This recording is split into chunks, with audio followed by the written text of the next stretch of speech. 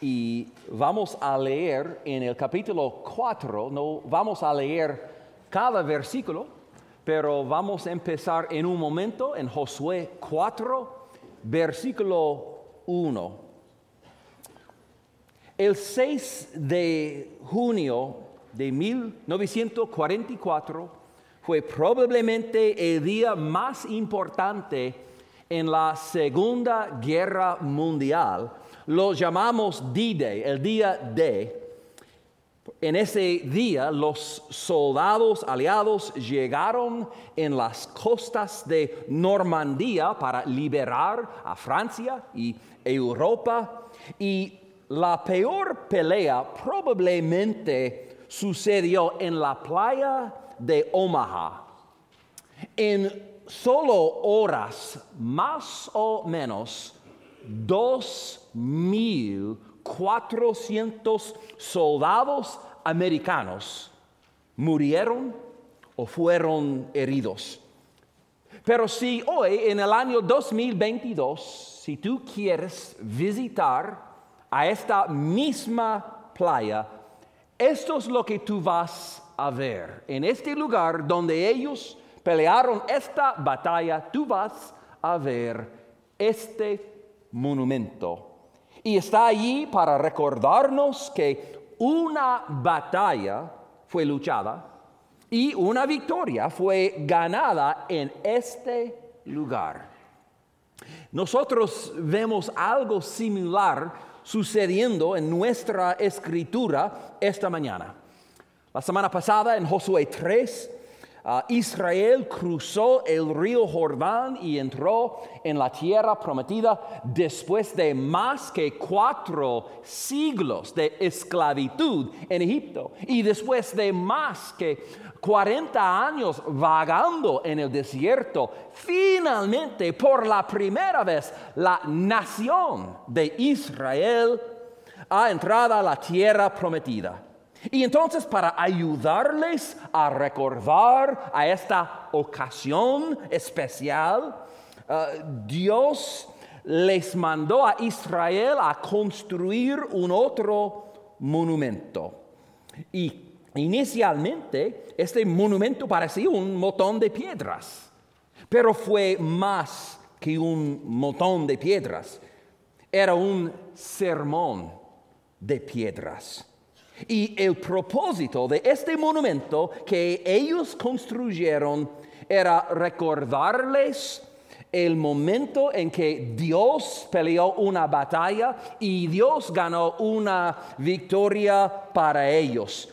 Porque tal vez la gente se preguntaría si ellos realmente habían visto lo que habían visto. Tal vez se preguntaría, ¿eso fue real? ¿Eso fue un sueño lo que sucedió aquí? Y cada vez que ellos vieron estas piedras, cada vez que ellos vieron este monumento, les recordó lo que Dios hizo y las lecciones que ellos aprendieron en ese día.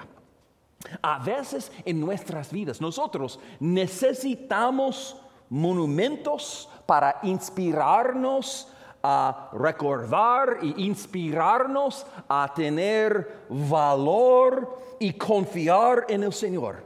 Así que esta mañana hay 2 formas que vamos a ver en las que Dios usó ese monumento para inspirar la valentía de Israel y algunas lecciones que nosotros podemos aprender incluso hoy de este monumento. Veamos primero un recordatorio del poder de Dios. Veamos en ese monumento un recordatorio del poder de Dios. Mira conmigo el versículo 1. Cuando toda la gente hubo acabado de pasar el Jordán, Jehová habló a Josué diciendo: tomad del pueblo 12 hombres, uno de cada tribu, y mandadles diciendo: tomad de aquí, de en medio del Jordán, del lugar donde están firmes los pies de los sacerdotes, 12 piedras, las cuales pasaréis con vosotros, y levantadlas en el lugar donde habéis de pasar la noche.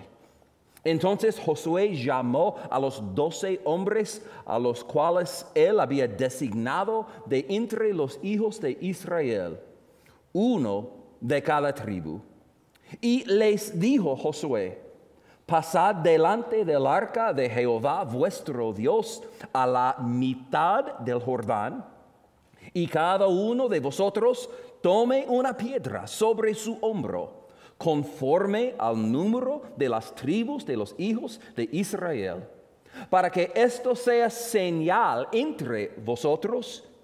Y cuando vuestros hijos preguntaren a sus padres mañana, diciendo: ¿qué significan estas piedras?, les responderéis que las aguas del Jordán fueron divididas delante del arca del pacto de Jehová. Cuando ella pasó el Jordán, las aguas del Jordán se dividieron, y estas piedras servirán de monumento conmemorativo a los hijos de Israel para siempre.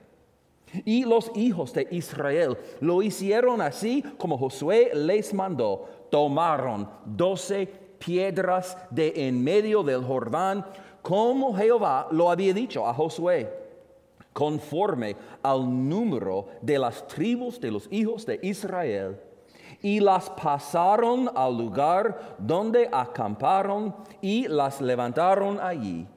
Josué también levantó 12 piedras en medio del Jordán, en el lugar donde estuvieron los pies de los sacerdotes que estaban en el arca del pacto, y han estado allí hasta hoy.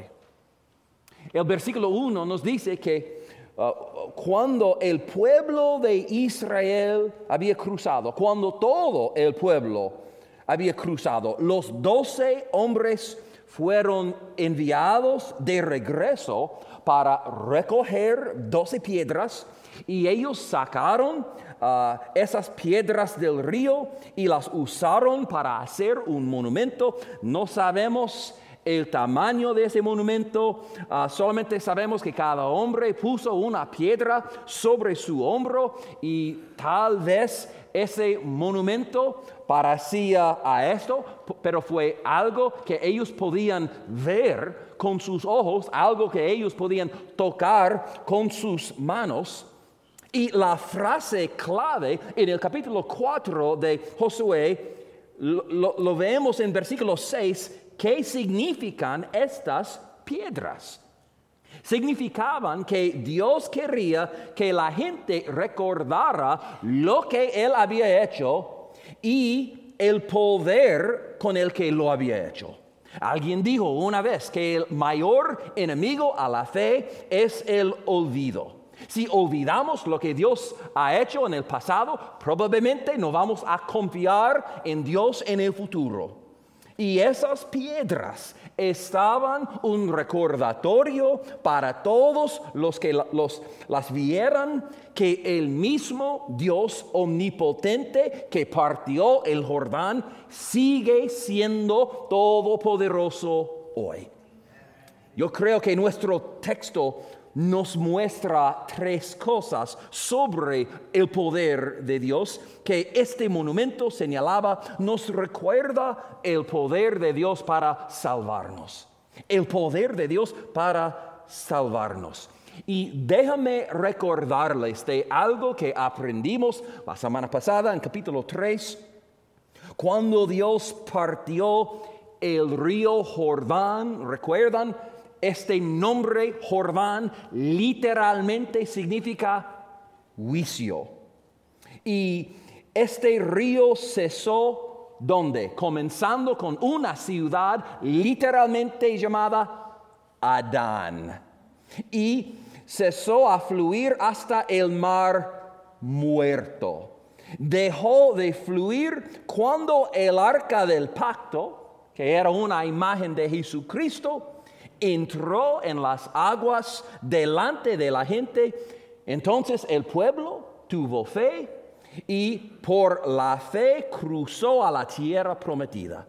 Y una vez más Vemos una imagen hermosa del Evangelio de Jesucristo. Incluso aquí en el libro de Josué, el juicio fluyó cuando Adán pecó, pero Jesús entró en las aguas del juicio por nosotros cuando murió por nosotros, para que todos los que tienen fe, desde Adán en adelante, pueden evitar el juicio de Dios y experimentar la vida eterna en lugar de la muerte. Bueno, en capítulo 4, esta imagen continúa. ¿Ustedes notaron en el versículo 9 que la Biblia dice que Josué también tomó 12 piedras? Y él también construyó un monumento en el mismo lugar donde estaban los sacerdotes con el arca del pacto. ¿Dónde? En el medio de donde estaba el río Jordán. Así que realmente en esta historia hay 2 monumentos mencionados. No solamente un monumento, pero hay 2 monumentos en esta historia. Un monumento al lado del Jordán y el otro monumento en el fondo del río. 12 piedras que fueron sepultadas, literalmente sumergidas, y 12 piedras que fueron levantadas. Y mira, esas piedras eran una imagen de nuestras vidas y lo que Dios hace con nuestro pecado. El monumento bajo el agua decía: tu vida vieja está sepultada. Tu vida de esclavitud en Egipto está sepultada. Tu vida vieja de vagando en el desierto está sepultada. Y ahora tienes una vida nueva en la tierra prometida. También nos recuerda un poco del bautismo. Cuando una persona es bautizado, cuando una persona es sumergida en las aguas del bautismo, es una imagen de la vida vieja de pecado siendo sepultada y nuestra vida nueva en Jesús. Me puedo imaginar años después, 2 personas caminando al lado del río Jordán, y ellos llegan a este monumento y empezaron una conversación. Y el primer hombre dice al segundo hombre: ¿tú sabes que hay un otro monumento igual que este monumento? Y el segundo hombre le hace la pregunta muy interesante: ¿dónde está este otro monumento? El primer hombre apunta al Jordán y él dice: al fondo de ese río. El segundo hombre, él pregunta: ¿por qué pondría una persona un monumento en el fondo de un río donde nadie puede verlo? Es una locura. Y la primera persona dice: porque eso es lo que Dios hizo con nuestro pecado. Eso es lo que Dios hizo con nuestro pasado. Eso es lo que Dios hizo con nuestra vergüenza. Ustedes saben que el nombre de este lugar al lado del Jordán, donde construyeron este monumento, Gilgal literalmente significa nuestra vergüenza ha sido quitado. Y Miqueas 7:19 dice que Dios sepultará nuestras iniquidades y echará en lo profundo del mar todos nuestros pecados. Ese momento fue un recordatorio de esta lección, que eso es lo que Dios hace con nuestro pecado cuando nos salva. Fue un recordatorio del poder de Dios para salvarnos, pero también el poder de Dios para sostenernos. En el versículo 3 dice que los hombres tomaron piedras en medio del Jordán, del lugar donde están firmes los pies de los sacerdotes. Ellos tuvieron que tomar no cualquier de las piedras, sino las piedras del medio del río donde las aguas eran más profundas. Allí, en este lugar, donde los pies de los sacerdotes estaban firmes. Parece que las piedras tenían que salir de este lugar para que la gente supiera que el mismo Dios que puede salvarte también puede sostenerte. En el lugar de tu vida donde las aguas son más profundas, el amor de Dios es aún más profundo. Y la gracia de Dios es aún más profunda. Donde las cargas de la vida son más grandes, la fuerza de Dios es aún más grande. A veces tú tienes que pararte en el fondo del río, el río de las pruebas, el río de las tribulaciones, para saber tan firme es la tierra y tan firme es la voluntad de Dios para tu vida. Esos hombres sacaron las piedras del Jordán. La Biblia dice que Josué construyó su monumento en medio del Jordán, y durante todo ese tiempo los sacerdotes todavía estaban esperando, parados en el medio de donde estaba el río, llevando el arca del pacto.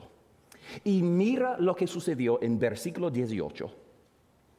Y aconteció que cuando los sacerdotes que llevaban el arca del pacto de Jehová subieron de en medio del Jordán, y las plantas de los pies de los sacerdotes estuvieron en lugar seco, las aguas del Jordán se volvieron a su lugar, corriendo como antes sobre todos sus bordes. La semana pasada, en el capítulo 3, la Biblia dice que las aguas cesaron en el mismo momento en que los pies de los sacerdotes tocaron el Jordán. Ahora se nos dice que las aguas regresaron en el mismo momento en que sus pies se apartaron del camino del río. Así que el milagro comenzó y terminó en el momento perfecto, en el segundo perfecto. El tiempo de Dios siempre es perfecto. Así el milagro, nadie podría ver este milagro y llamarlo una coincidencia, un accidente. No fue una coincidencia. El versículo 6 dice que fue una señal. Fue una señal. Y esta palabra hebrea para señal también se puede traducir un compromiso. Un compromiso. Porque el mismo Dios que partió el Jordán, Él no solo es capaz de hacerlo de nuevo, sino que en realidad nuestro Dios se compromete a luchar por nosotros y pelear por nosotros y estar con nosotros donde quiera que vayamos. Entonces vemos en este monumento el poder de Dios para salvarnos y sostenernos, y también el poder de Dios para unirnos. 4 veces en este capítulo se nos dice que los 12 hombres que tomaron las piedras eran un hombre de cada tribu. Mira, Dios quería 12 piedras llevadas por 12 hombres de 12 tribus. Y ellos eran muchas personas. Ellos eran personas diversas en muchas maneras, pero esas piedras eran un recordatorio de que Dios los unió y las convirtió en un solo pueblo. Este monumento dijo a ellos: ustedes son de tribus diferentes, pero son un solo pueblo de Dios que ha sido redimido por Dios a través de la fe en la promesa de Dios. Y lo que era verdad para ellos también es verdad para nosotros. Somos diferentes, somos de culturas diferentes, somos de tribus diferentes, pero el Evangelio nos hace un solo pueblo, redimido por un solo Salvador a través de la fe en un solo sacrificio, la muerte de Jesús en la cruz por nosotros. Eso es lo que nos une. Y ese monumento fue un recordatorio del poder de Dios para salvarnos y sostenernos y unirnos. Pero hay una forma más en la que Dios usó ese monumento para enseñarles una lección importante. Vemos también un testimonio de la fidelidad de Dios. Un testimonio de la fidelidad de Dios. El propósito de este monumento era dar testimonio no solamente a las personas que literalmente cruzaron el río Jordán, sino también a los que vendrían después de ellos, años después de ellos. Mire versículo 21. Y habló a los hijos de Israel diciendo: cuando mañana preguntaren vuestros hijos a sus padres y dijeren: ¿qué significan estas piedras? Declararéis a vuestros hijos diciendo: Israel pasó en seco por este Jordán, porque Jehová vuestro Dios secó las aguas del Jordán delante de vosotros hasta que habíais pasado a la manera que Jehová vuestro Dios lo había hecho en el Mar Rojo, el cual secó delante de nosotros hasta que pasamos. Hay dos formas en que este monumento fue un testimonio, yo creo, a la fidelidad de Dios. Primero vemos un testimonio a nuestros hijos. Vemos un testimonio a nuestros hijos. Esta es la segunda vez en el capítulo 4 que Josué les dice a los padres que ellos deben decirles a sus hijos lo que significan estas piedras. Y sí, padres, Dios ha dado a esta responsabilidad a ustedes y no puedes entregarla a nadie más.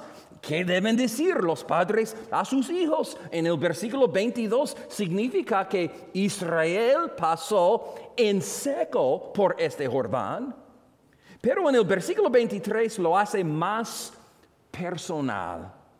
Hay una palabra clave en este versículo. Él dijo: Jehová secó las aguas del Jordán delante de vosotros.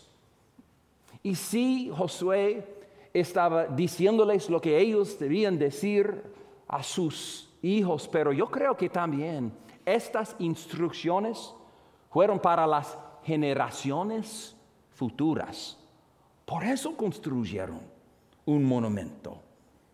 Yo puedo imaginar una conversación años después, un siglo después. Esta vez un padre está caminando con su hija. Y ellos llegan a ese monumento y su hija dice: papá, ¿qué es ese montón de piedras? ¿Qué significan estas piedras? Y su padre dice: esas piedras significan que Dios secó el río antes de que cruzaron ustedes. Y esta niña está confundida. Y ella dice: papá, yo no entiendo. ¿Cuándo cruzamos nosotros ese río? Al igual que Israel, nosotros tenemos monumentos que nos recuerdan lo que Dios ha hecho por nosotros, incluso antes de nuestro nacimiento.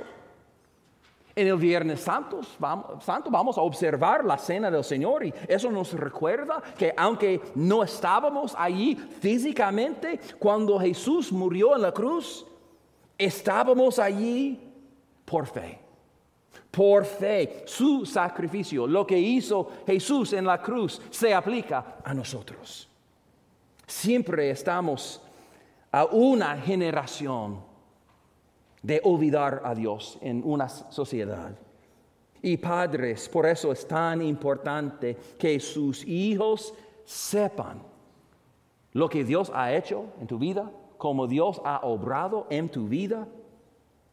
Y una forma de decírselo es a través de un monumento, para recordarles cuán fiel ha sido Dios. Así que déjame hacerte una pregunta. ¿Qué monumentos tienes en tu vida? ¿Qué monumentos tienes para recordarte y las personas después de ti, de la fidelidad de Dios? Para mí yo tengo una foto muy especial, el foto de la casa donde nació mi abuela.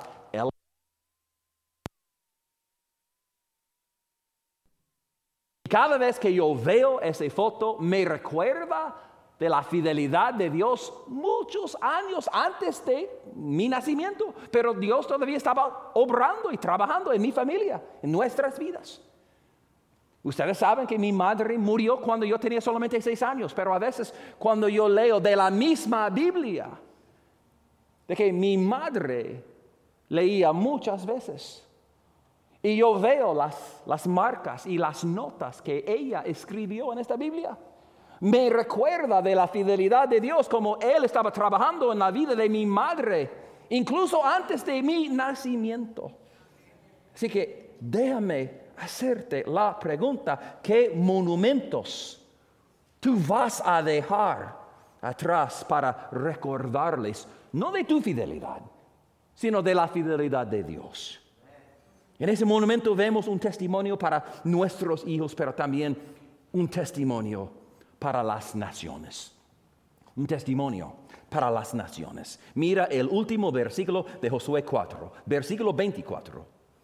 Para que todos los pueblos de la tierra conozcan que la mano de Jehová es poderosa, para que temáis a Jehová, vuestro Dios, todos los días. El propósito de ese monumento es más grande que una nación. El propósito de este monumento es más grande que Israel. Dios les dijo que construyeran ese monumento para que todos los pueblos de la tierra conozcan cuán fuerte es la mano de Dios, que Él es poderoso, que debemos temerle para siempre. Y cada vez que ellos pasaron y vieron ese monumento de piedras, les recordaba su llamada a llenar la tierra con el Evangelio, con el conocimiento de lo que Dios había hecho y lo que Dios prometió hacer para las naciones, para que ellos también pudieran ser salvos. Y asimismo Dios nos ha dado a ese mismo llamado. Nosotros tenemos en el Nuevo Testamento esa misma responsabilidad de llenar la tierra con el Evangelio, el conocimiento de lo que Jesús ha hecho por nosotros. Recitamos las palabras todos los domingos: id y hacer discípulos a todas las naciones. Todos los pueblos deben saber y deben conocerle. Y nuestro texto esta mañana apunta a cómo las naciones van a conocer a Jehová. Hay un otro detalle en esta historia que es tan importante, es muy fácil perderla, pero yo quiero que ustedes noten en el versículo 19. Mira, en versículo 19. Y el pueblo subió del Jordán el día 10 del mes primero y acamparon en Gilgal, al lado oriental de Jericó. En Josué 4 es muy importante que sabemos el día exacto en el que Israel cruzó el río Jordán. ¿Por qué es tan importante que sabemos la fecha en el calendario en que eso sucedió? Tal vez cuando lees el versículo 19 y cuando ves ese día, el día 10 del mes primero, tal vez esta fecha no sobresale, tal vez no es significativo para ti, pero mira, esta fecha sería muy significativa para una audiencia judía.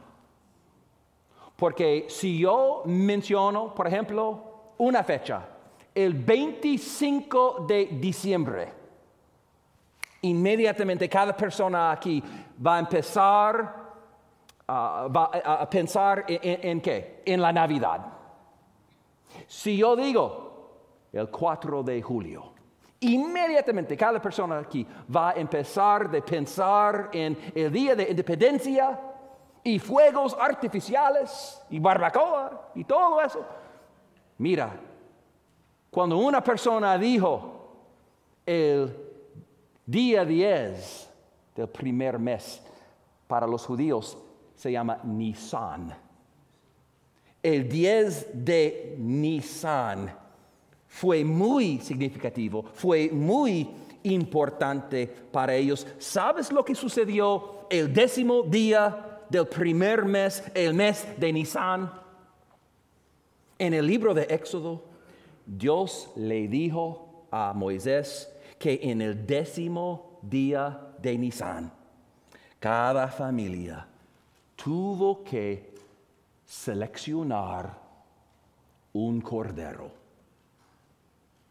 El cordero que iban a sacrificar 4 días después en la Pascua. Cuando pusieron la sangre del cordero sobre sus puertas y el juicio de Dios esta noche pasó por alto a todas las casas que fueron cubiertas con la sangre del cordero.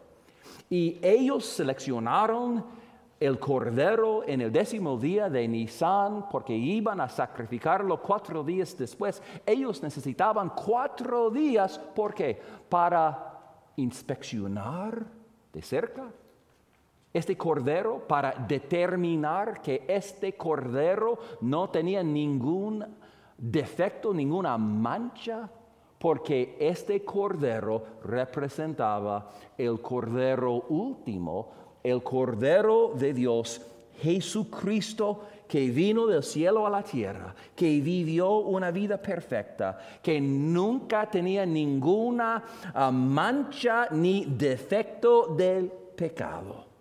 El cordero que fue sacrificado una vez por el mundo, y sabemos que inmediatamente después de cruzar el río Jordán, eso es lo que hicieron los israelitas. Lo sabemos porque la Biblia dice en capítulo 5 de Josué que Israel observó la Pascua en las llanuras de Jericó. Amigos, no fue un accidente que Israel cruzara el Jordán ese día. Dios podría haber elegido cualquier día del año, pero Dios intencionalmente seleccionó ese día. Dios lo hizo de esta manera para que Israel juntara en sus mentes esos 2 eventos: la muerte del cordero y su entrada en la tierra prometida. Dios quería que ellos recordaran lo que sucedió, que uno sucedió porque el otro sucedió. La razón por la que ellos pudieran entrar a la tierra prometida es porque se sacrificó un cordero. Y la razón por la que nosotros podemos entrar en la tierra prometida de la salvación es por Jesús, el Cordero de Dios que fue inmolado por nosotros hace 2000 años. En los días de Josué, recordaron su salvación a través de 12 piedras sacadas del fondo del río Jordán. Pero nosotros recordamos de nuestra salvación por una piedra. Una piedra que fue removida de la tumba en la que Jesús murió al tercer día cuando Él resucitó de los muertos. Y nosotros hablaremos más sobre esa piedra el próximo domingo, pero mira, esa piedra también nos enseña algo. Esa piedra significa que Dios aceptó el precio que Jesús pagó en la cruz. Esa piedra significa que la muerte está vencida. Esa piedra significa que Jesús está vivo, que Jesús es el Señor y todo aquel que invocare su nombre será salvo. Eso es lo que significa nuestra piedra. Oremos. Gracias, oh Señor, por darnos incluso en el libro de Jordán, incluso en esta historia de Israel cruzando un río, podemos ver una vez más un ejemplo, una imagen del Evangelio. Lo que Jesús hizo por nosotros hace 2000 años, cuando Él entró delante de nosotros, los juicios, las aguas del juicio, cuando Él fue castigado por lo que nosotros hemos hecho.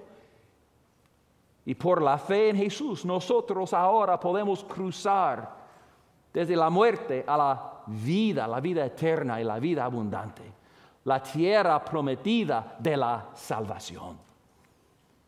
Y gracias, Señor, gracias por esta imagen del Evangelio, gracias por lo que Jesús ha hecho por nosotros. Y gracias, Señor, que tú no solamente tienes el poder para salvarnos, sino para sostenernos y unirnos cada día de nuestras vidas. Y gracias, oh Señor, por Jesús, el Cordero de Dios. En Israel tenían un cordero cada Pascua, cada año que se sacrificaron. Pero una vez por nosotros, por el mundo, Jesús fue sacrificado por nosotros. Su sangre fue derramada una vez. Y por la fe en Jesús, cualquier persona que clama su nombre, que recibe a Jesús, será salvo. Pues Señor, si hay alguien en este día que necesita tomar este paso de fe, te pido, Señor, que hoy haría el día de su salvación, que en este día, en este momento, será nacido de nuevo, que hoy será su cumpleaños espiritual. Y gracias, Señor, por ofrecer este regalo a cada persona. Ayúdanos, Señor, cada persona aquí también a tomar estas lecciones que hemos aprendido y aplicarlas a nuestras vidas. Tal vez, Señor, algunos de nosotros necesitamos salir de este lugar y construir monumentos con otras piedras para un monumento de lo que tú has hecho, un monumento de tu fidelidad para las generaciones futuras. Aunque ellos puedan ver que tú has sido fiel, que tú has sido fiel en nuestras vidas y tú serás fiel en sus vidas también. Gracias, oh Señor. Y lo oramos todo eso en el nombre de Jesús. Amén, amén, amén.